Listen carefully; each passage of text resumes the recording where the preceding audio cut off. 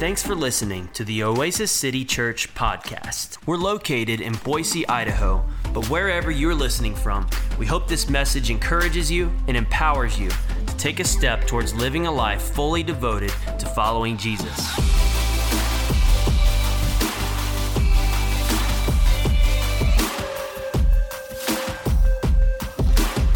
Everyone feeling good? It's Resurrection Sunday. Come on. It's going to be an awesome day. Hey, let me start off this Resurrection Sunday by asking you just one simple question. When I say live life to the fullest, what is the first thing that pops in your mind? And I think there's a few different things. Maybe for you it looks something like this. Maybe when I say live life to the fullest, you'll get a picture in your mind that pops up something like that, right? A little beach in Mexico, all right? All-inclusive resort, as much as you want to eat, right? Hanging out, getting waited on. That's living life to the full. Maybe if you're like my wife is like, Mexico's great, but maybe if you're like my wife, it's something more like this. All right, it's a little picture of Greece, all right, Sanatori, all right, you're going to go to Greece, eat some good Greek food and hang out on the edge of a mountain and look at the ocean, all right, that's more my wife's style. Maybe for you it looks a little more like this. Maybe you're like, you know what, the American dream. I want a white picket fence, I want a 2-story house in the right neighborhood, and that to me is living a full life, man, living life to the fullest. Maybe it looks like that. Maybe it looks a little more like this, right? Maybe you're an adventure seeker, right? Living life to the fullest looks like jumping out of a plane. I can't even picture what God thinks about us, okay? Like, listen, he's like, I put you in a period of time when you can be propelled by a jet through the air and y'all be jumping out of planes? I don't understand. I can't do it, but I don't know. Maybe that's what living life to the fullest looks like to you when you think about this idea of living a full life. But I mean, let's just look into this a little bit further. When I describe that, that's something that all of us want, right? Like, how many of you would say, I want to live life to the fullest? How many of you would say, I want a full life? Everybody, right? Like, all of us do, but let's just explore this a little bit more. How would you define a full life?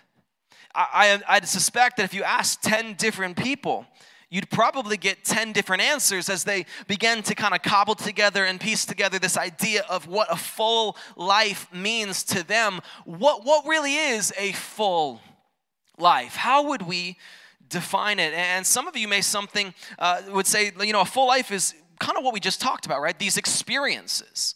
Maybe it's living it up and traveling the world and seeing the sights and going to all the places you've always wanted to go and you've always imagined. And you're like, this is living a full life as we travel the world and have these experiences. And some of you would say a full life is finally getting that big house and it's on the cul-de-sac, right? And kids are out playing in the yard and they got a Labrador named Marley.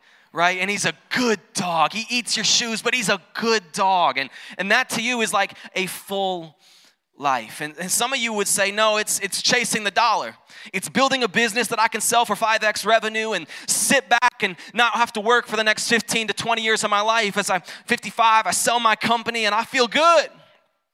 And I get to live the life that I always thought I wanted. And so it's chasing that dollar. And you'd say that is a full life. And some of you are here today and you may have a full life in a different sense, a different way. Maybe you're here and you have a full life and maybe I haven't seen you since Christmas, and the reason is because you just got a full life. You've got a life full of kids' activities, sports, entertainment, nights out. Your schedule is packed. Your schedule is full. Your friends want to hang out. You're like, yeah, I got some time in like 5.5 weeks. It's like your schedule is packed. It's full. It's full of days of long work as you go the extra mile trying to just get ahead in life. Maybe it's full of all these other things, but regardless, your life and your schedule is full, and it couldn't be more full. It couldn't be more full. Or maybe you're here because your life is full, but it's full of stress, full of anxiety, full of pain, full of struggle. And maybe that's why you walked into church this morning, is because of those things that your life is full of. And maybe you came in here looking for something completely different than what we've even alluded to. Maybe you came in here looking for a life full of meaning, a life full of purpose, a life that is truly, truly full.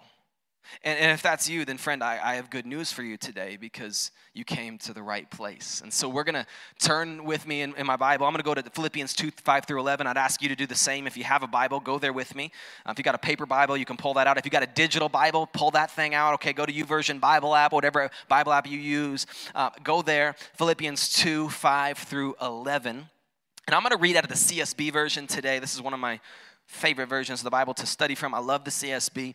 But we're going to dive into God's word together today and study this text from the book of Philippians. And again, if you're looking for that reference, it's Philippians 2, 5 through 11. And just to give you a short background, we will have the verse on the screen as well. But just to give you a quick background of the book of Philippians. Paul wrote this particular letter to the church in Philippi. And so Paul is writing this, and just for context, Philippi was a very strategic city. It was a city that when Rome conquered the Greeks, they had taken control of a lot of their cities, and Philippi was one of those cities that had been taken control of. It's actually named after Alexander the Great's father. And so Rome took it over, and Rome allowed a lot of the soldiers, the warriors, these people who actually had even taken over the city to now inhabit this city. So it's full of these patriotic nationalists, these zealots for Rome, these people that are like, woo woo, you know, they're toting the flags, okay, that says Rome on the back. Like that's who they are. And it's part of a major trade route, this city, that goes through there. And so Paul is making his way west, and he's following along this trade route, and he's telling this crazy story of a God that has come in the form of a man and redeemed humanity through Jesus Christ. And so he's sharing the gospel. But because of Paul's faith and boldness, Paul actually ends up being thrown into prison. Okay, and so Paul ends up in prison, and this letter that we read from today, the book of Philippians, this letter was a letter to a church, and it was written from the holding cell of a Philippian prison. And so now in this chapter, we're going to be looking at chapter 2 specifically, and Paul is talking about in this chapter Christian humility. And he's urging the believers in Philippi to humble themselves. He's saying, hey, consider others as more important than yourself. And he's listing out all these things. He's saying, hey, do this. This is what Christian humility truly looks like. And so he tells them, hey, do nothing out of selfish ambition or out of conceit. Consider others as more important than yourselves. And then we land on our key text for the day in Philippians chapter 2, verses 6 through 11. Now, just so you understand, Philippians 2, 6 through 11, it is the sun of the book, if you will. The gravitational pull of everything else kind of rotates around this particular text. It is the foundation of the book of Philippians. And actually, I was reading some commentators actually believe this is one of the first early Christian hymns because of just the way that this particular passage is put together. It has this level of there's almost stanzas, right? And so we see this kind of rhythmic pattern to this passage. And so commentators believe this is one of the first early Christian hymns, and you see just the good theology that is in this particular passage. And so listen, if you understand the foundational truth that this passage teaches, I'm telling you, it will change your entire life. Philippians chapter 2, 5 through 11, it says this: adopt the same attitude as that of Christ Jesus, who existing in the form of God, did not consider equality with God as something to be exploited. Instead, he emptied himself by assuming the form of a servant, taking on the likeness of humanity. And when he had come as a man, he humbled himself by becoming obedient to the point of death, even to death on a cross. And for this reason, God highly exalted him and gave him the name that is above every name, so that at the name of Jesus, every knee will bow, in heaven and on earth and under the earth, and every tongue will confess that Jesus Christ is Lord, to the glory of God the Father. Would you pray with me this morning? Jesus, I pray that your word would go forth with power. Father, your word promises us that it doesn't return void. It accomplishes what you want it to in the thing in which you sent us. This morning, would you accomplish what you want in us? Father, would your word, as we read the word, would your word read us? Would it sharpen us? Would it make us look more like you? God, I pray that whatever's of me this morning would fall away. Whatever's born of your Holy Spirit, would it resonate in our hearts and minds? Would it change us, God, from the inside out? We're so grateful for your word. We're so grateful for your spirit. And God, I pray this morning that you would just have your way. You are worthy. You are King of kings, Lord of lords, Prince of peace. And this morning we celebrate you, risen King. We thank you in Jesus' name. Come on, somebody shout amen. Amen. Let me just explain this text for just a moment. That first verse we read says this: adopt the same attitude. Someone say same attitude. As that of Christ Jesus, who, existing in the form of God, did not consider equality with God as something to be exploited. Now, this very first verse highlights to us something so powerful. It highlights the humility and love of Christ in such a powerful way. You see, Jesus was fully God and he was fully man. It's this doctrine, this idea of the hypostatic union, right? This fully God, fully man. He never set aside or laid down his divinity. No, he is fully God, but there was divine privileges that Jesus laid down. He didn't use his divinity to make his life on earth easier. Now you might be thinking, why? You know what I mean? Like, it's bath time. He's a kid. Just stand on top of the water. I ain't going in. You know what I mean? Like, you think that it's like, why wouldn't you use these divine privileges to make your life easier? And this is the reason why. Because he needed to be able to sympathize with us. He wanted to sympathize with us. Jesus has felt your pain. Jesus has faced your temptation. Jesus has gone through these things, same things that you and I go through, yet without sin. It says this, and I want to read this to you in Hebrews. The writer of Hebrews says this in chapter 4, verse 14 through 16. It says, therefore, since we have a great high priest who has passed through the heavens, Jesus, the Son of God, let us hold fast to our confession. For we do not have a high priest who is unable to sympathize with our weakness, but one who has been tempted in every way as we are, yet without sin. Therefore, let us approach the throne of grace with boldness so that we may receive mercy and grace to help us in our time of need.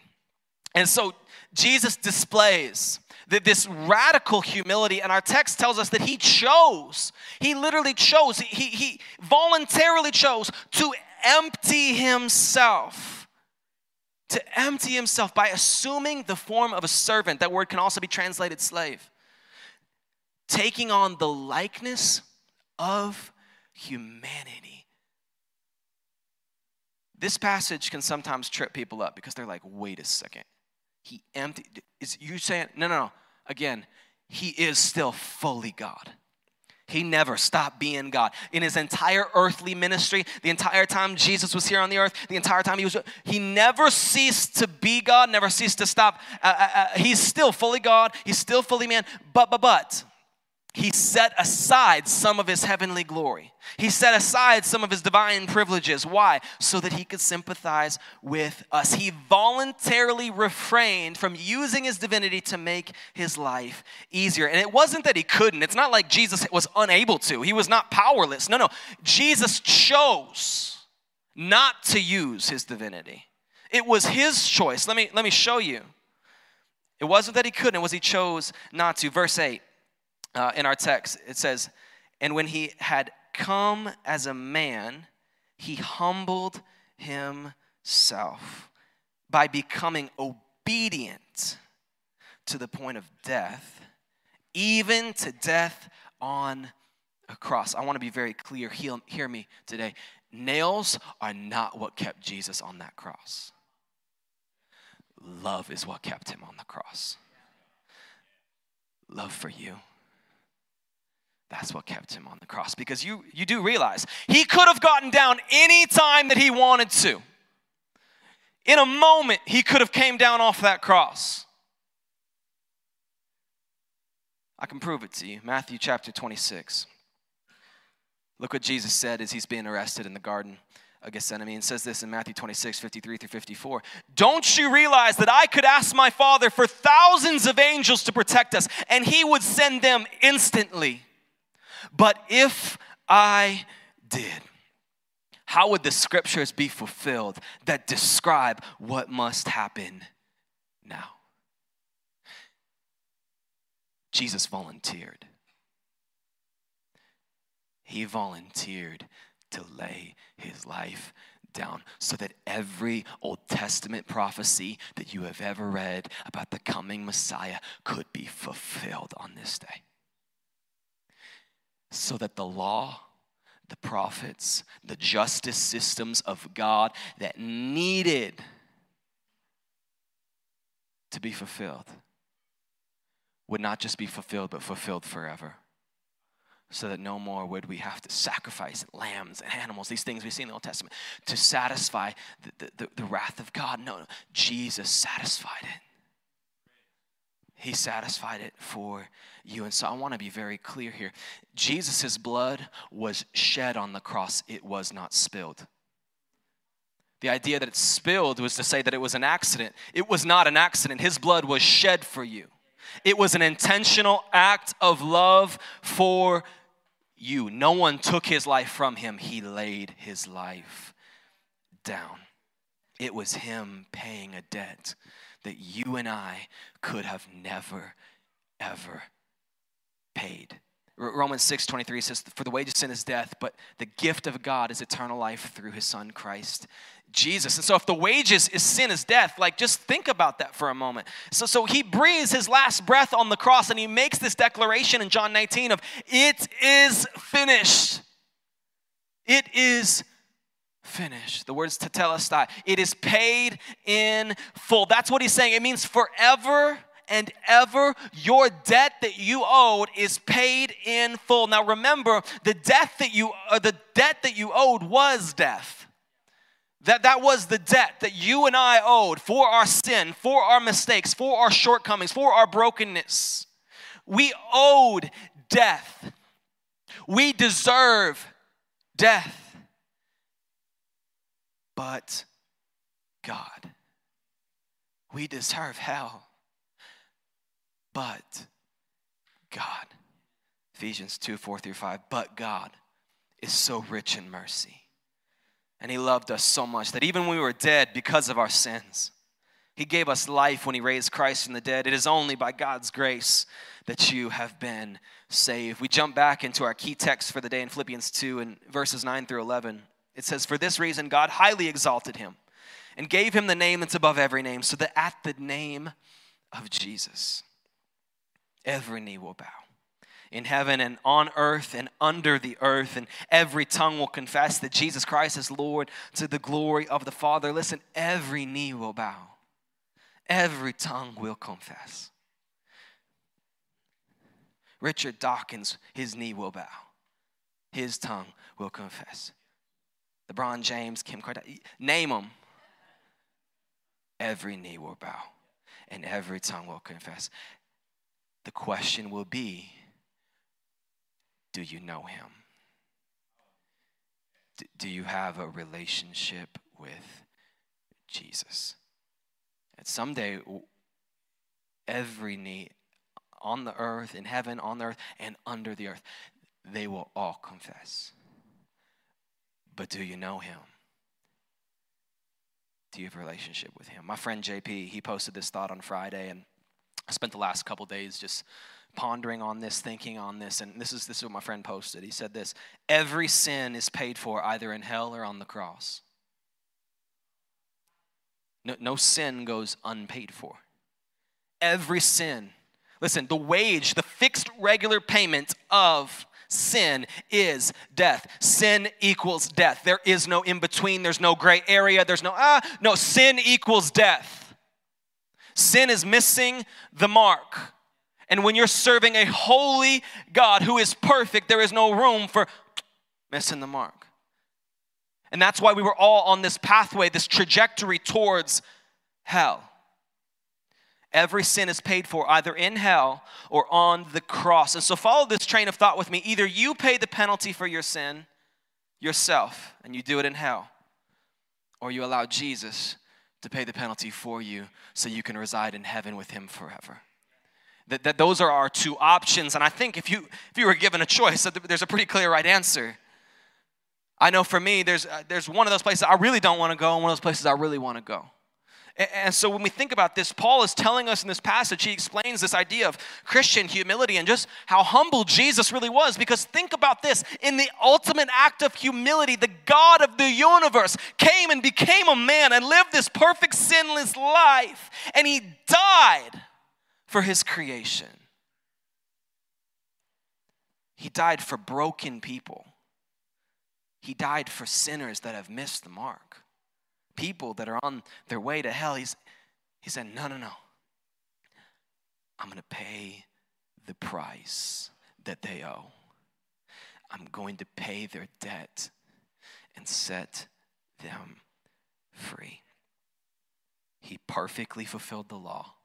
He lived the life that we could have never lived, and he died a death that we deserved so we could get what he deserved, so we could get a full life. And so to wrap up today, I want to give 3 keys to living a full life from this text. And you can write these down, and I hope they help you and encourage you. But there's 3 keys to living a full life from this text. And the first one is this. If you're taking notes, write this down. Number 1, empty yourself. Empty yourself. We're told in this passage to adopt the same attitude of Christ Jesus. The same thing we see. What did he do? He laid aside divine privileges, right? He stayed committed to doing the will of the Father. And he came not to be served, but to serve and give his life as a ransom for many. And so for us, for you and I, the only way for us to empty ourselves is to be full of God. That's how we empty ourselves. It's not mindlessness. No, it's having the mind of Christ. That is what it looks like for a Christian to empty themselves. It's to be full of God. John 3:30, we see John the Baptist state this: he must increase and I must decrease. His wants, his will, his desires, his way, my will, my desires, my way. This is what it looks like. It's our choice. It's our pursuit of the things of the Spirit that starves the flesh and the sin nature inside of us. It's our belief in Jesus and what he's done on the cross that forgives us of our sins. It's his Spirit that renews our mind. It's his word that is a lamp unto our feet and a light to our path. To be empty of ourselves is to be full of God. Number 2, write this down. Humble yourself. Humble yourself. To empty yourself of pride that you would have that maybe would stop you from being able to have a full relationship with Jesus. Empty yourself of the pride that would stop you. That's what humbling yourself looks like. And so we're told to adopt the same attitude, and that attitude is one of humility, one of preferring others above ourselves, one of laying our lives down, considering others as more important than ourselves. And so like Jesus positioned himself as a servant. And so for you and I, the communication to us is, hey, we are to position ourselves as servants. Scripture says to be a slave of Christ, to his will, that being obedient to his way, to his commands is the highest priority of our lives.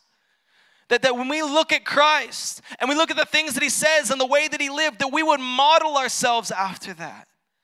That we would serve the people around us, that we would lay down our lives, that we would do nothing out of selfish ambition or conceit or vanity, that we would consider others as more important than us. It takes humility to do this. It takes humility to serve people around you, to pour out your life for others. It takes humility to repent of your sin. To say, you know what, I have sinned and I am wrong and I cannot do this on my own. I can't earn my way to heaven. None of us can. We can do enough good works to make it there. You can try and try and try all you want, and all you're doing is toiling. It's like if I was trying to cut this piece of wood right here with a butter knife. It's useless. So go to the guy with the chainsaw. You know what I'm saying? He does the work for you. You don't have to do anything but put your faith in Jesus. And when you put your faith in Jesus, listen, God has good works that he's planned for us to do. It's an overflow of our relationship with him. But good works, friends, is not what gets you into heaven. So let your life point to Jesus. and leverage every moment, every conversation, and every opportunity for Christ. And the third thing is this: remind yourself. Remind yourself of the empty tomb. This is the crux of our faith. Remind yourself of an empty tomb, because friends, I'm here to tell you today that a full life is even possible simply because of an empty tomb. It's the only reason a full life is possible is because of an empty tomb. And listen, a full life is not a life living in luxury. A full life is not the big house on the corner. A full life is not traveling to Greece and France and you're going to Barcelona and you're living the high life. That's not the full life. A full life is not, making an extra dollar, selling the company, building it up, sitting back and enjoying your retirement. That is not a full life. You have been sold a lie. A full life is not a life spent pursuing one-night stands and temporary pleasure. A one-night stand and alcohol and drugs and running after these things and thinking, man, I'm going to fulfill myself through chasing the pleasures of this world. The pleasures of this world will leave you broken, will leave you filled with shame. It'll leave you in a constant pursuit for more, because it will never be enough. Because every time you run to another high, to another relationship, to another thing that you think is going to fulfill you, and it doesn't, it's going to push you further until you get so depressed that you never find what you're looking for, that you feel like your life has no value. But friends, your life has so much value. God paid the highest price in sending his son Jesus to die in your place, to buy you, to buy your freedom from anxiety, from depression, from hell, from sin, from death. He bought you at a high price, and he sets your value. Friends, a full life comes from knowing that your life here on earth is but a vapor. It is a vapor. It is momentary. Chasing these things for 75 years, and then what? And then what? And then nothing. A full life comes from Christ. Your life here is a vapor. And all of us, we're on a fast track for hell. That's the direction all of us are born into this world heading. We're on a trajectory that leads to eternal separation from God. But God, who is so rich in mercy, because he loved us so much that even we were dead because of our sins, he gave us life when he raised Christ from the dead. While we were still yet sinners, Christ died for us, despising the shame of the cross. And it was for the joy that was set before him, friends, and that joy was you. The joy is that you would know God, that you would be made right with him, that you would be restored to a right relationship. That is the joy that put Jesus on the cross. That is the love that held him there, that he didn't come down off that cross. He stayed and he hung on that cross till he took his last breath and said, "It is finished." Forever. It is finished. He put death to death. And now you are alive in Christ if you will put your faith in him. A full life, friends, comes from Jesus. John 10:10 says this. Jesus speaking says, "The thief comes only to steal, to kill, and destroy. But I have come that they may have life and have it to the full." A full life comes from the reality of an empty tomb. It's a life that's been redeemed by the blood of Jesus, and a life that's marked by the daily infilling of his grace. And so, friends, this is why we celebrate Easter. We celebrate Easter because Jesus came and died a sinner's death so he could pay a sinner's debt so that we could be set free.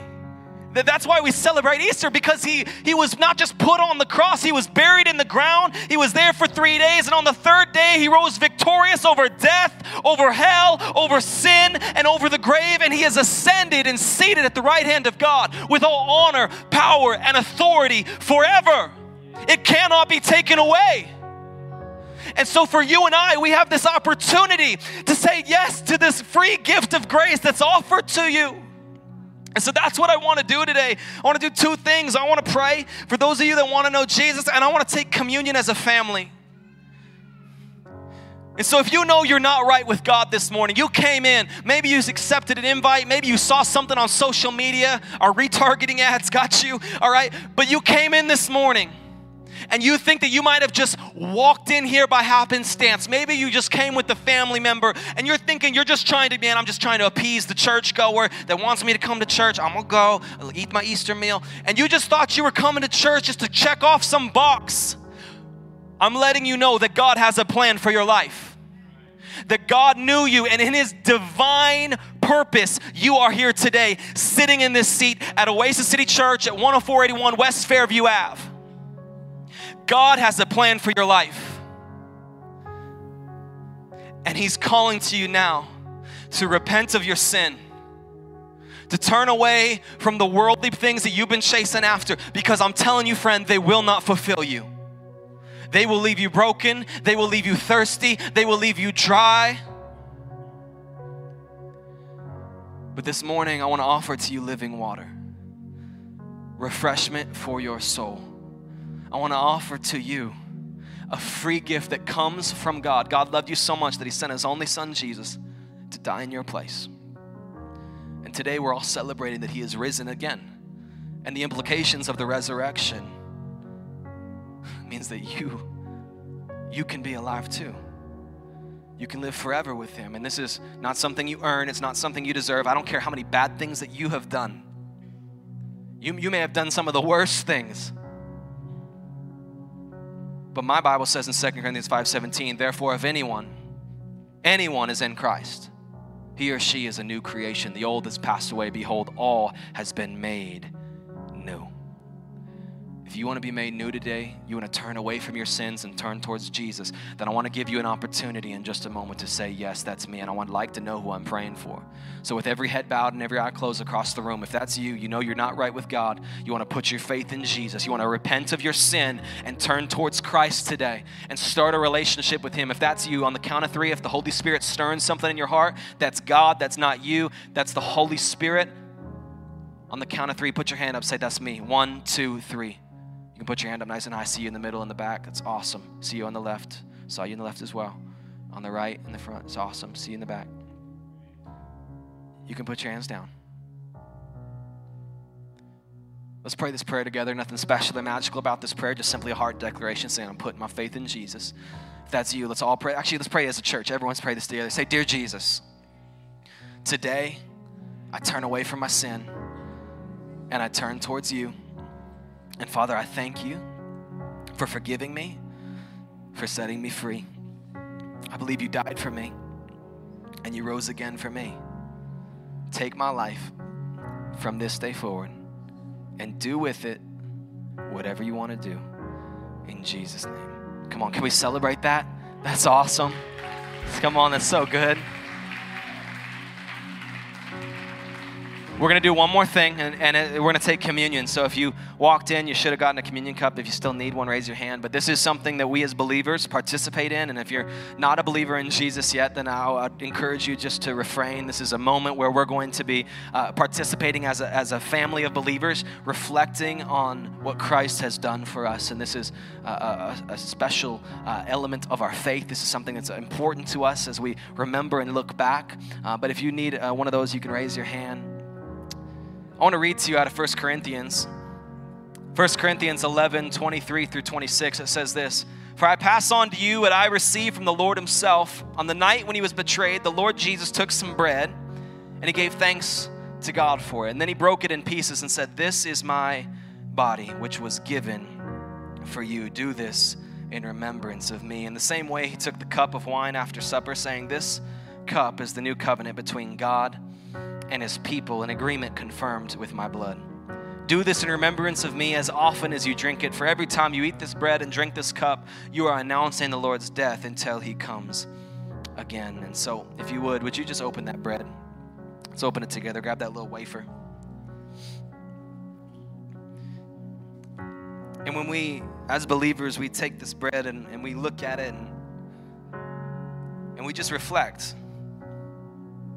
We reflect on what Jesus has done.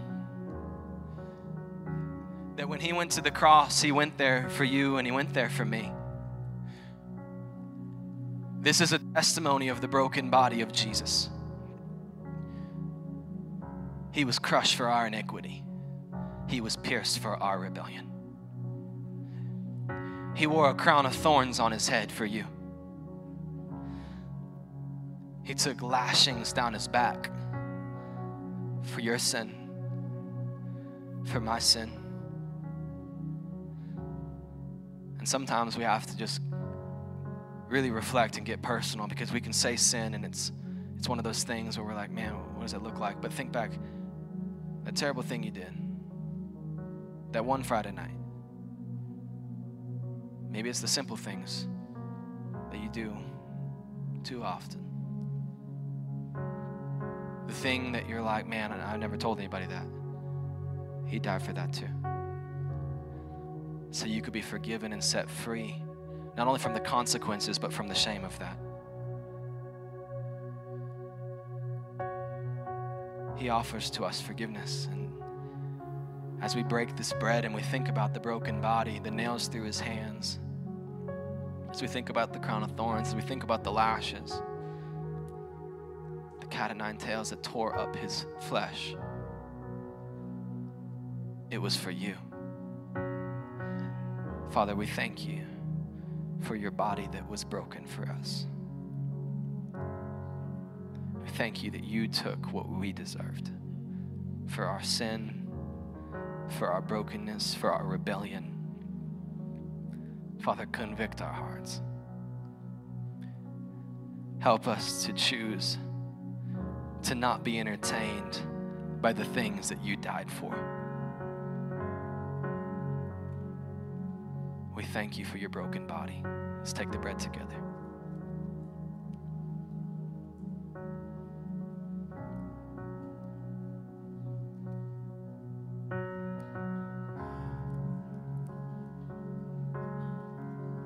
If you would open the cup.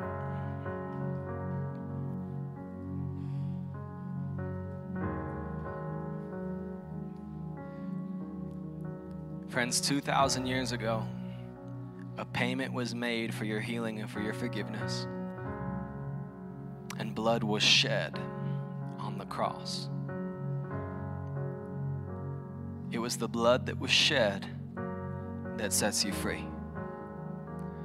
It's the blood of Jesus that speaks a better word of your life. It's the blood of Jesus that the Bible says that we overcome the enemy by the blood of the Lamb and by the word of our testimony, by our story of what God has done.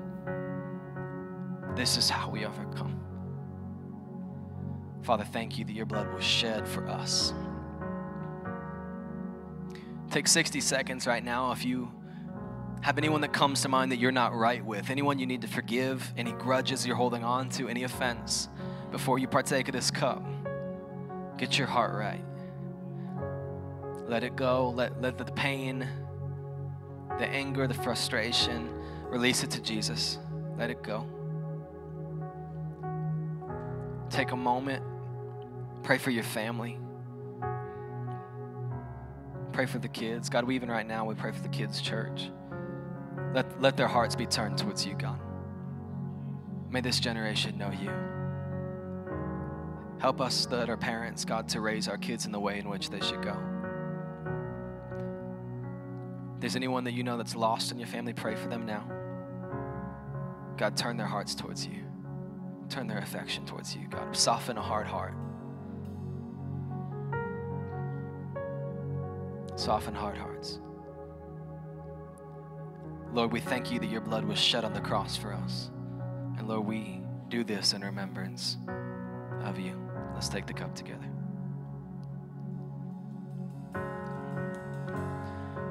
Father God, we thank you this morning that you're near. We thank you that you are risen. Lord, we celebrate together that you are King of kings and Lord of lords. And we stand, God, before you and just declare, holy, holy, holy is the Lord God Almighty, who was and who is to come. God, we declare that you are King. And we thank you that because you live, we live. This morning we remember all that you've done.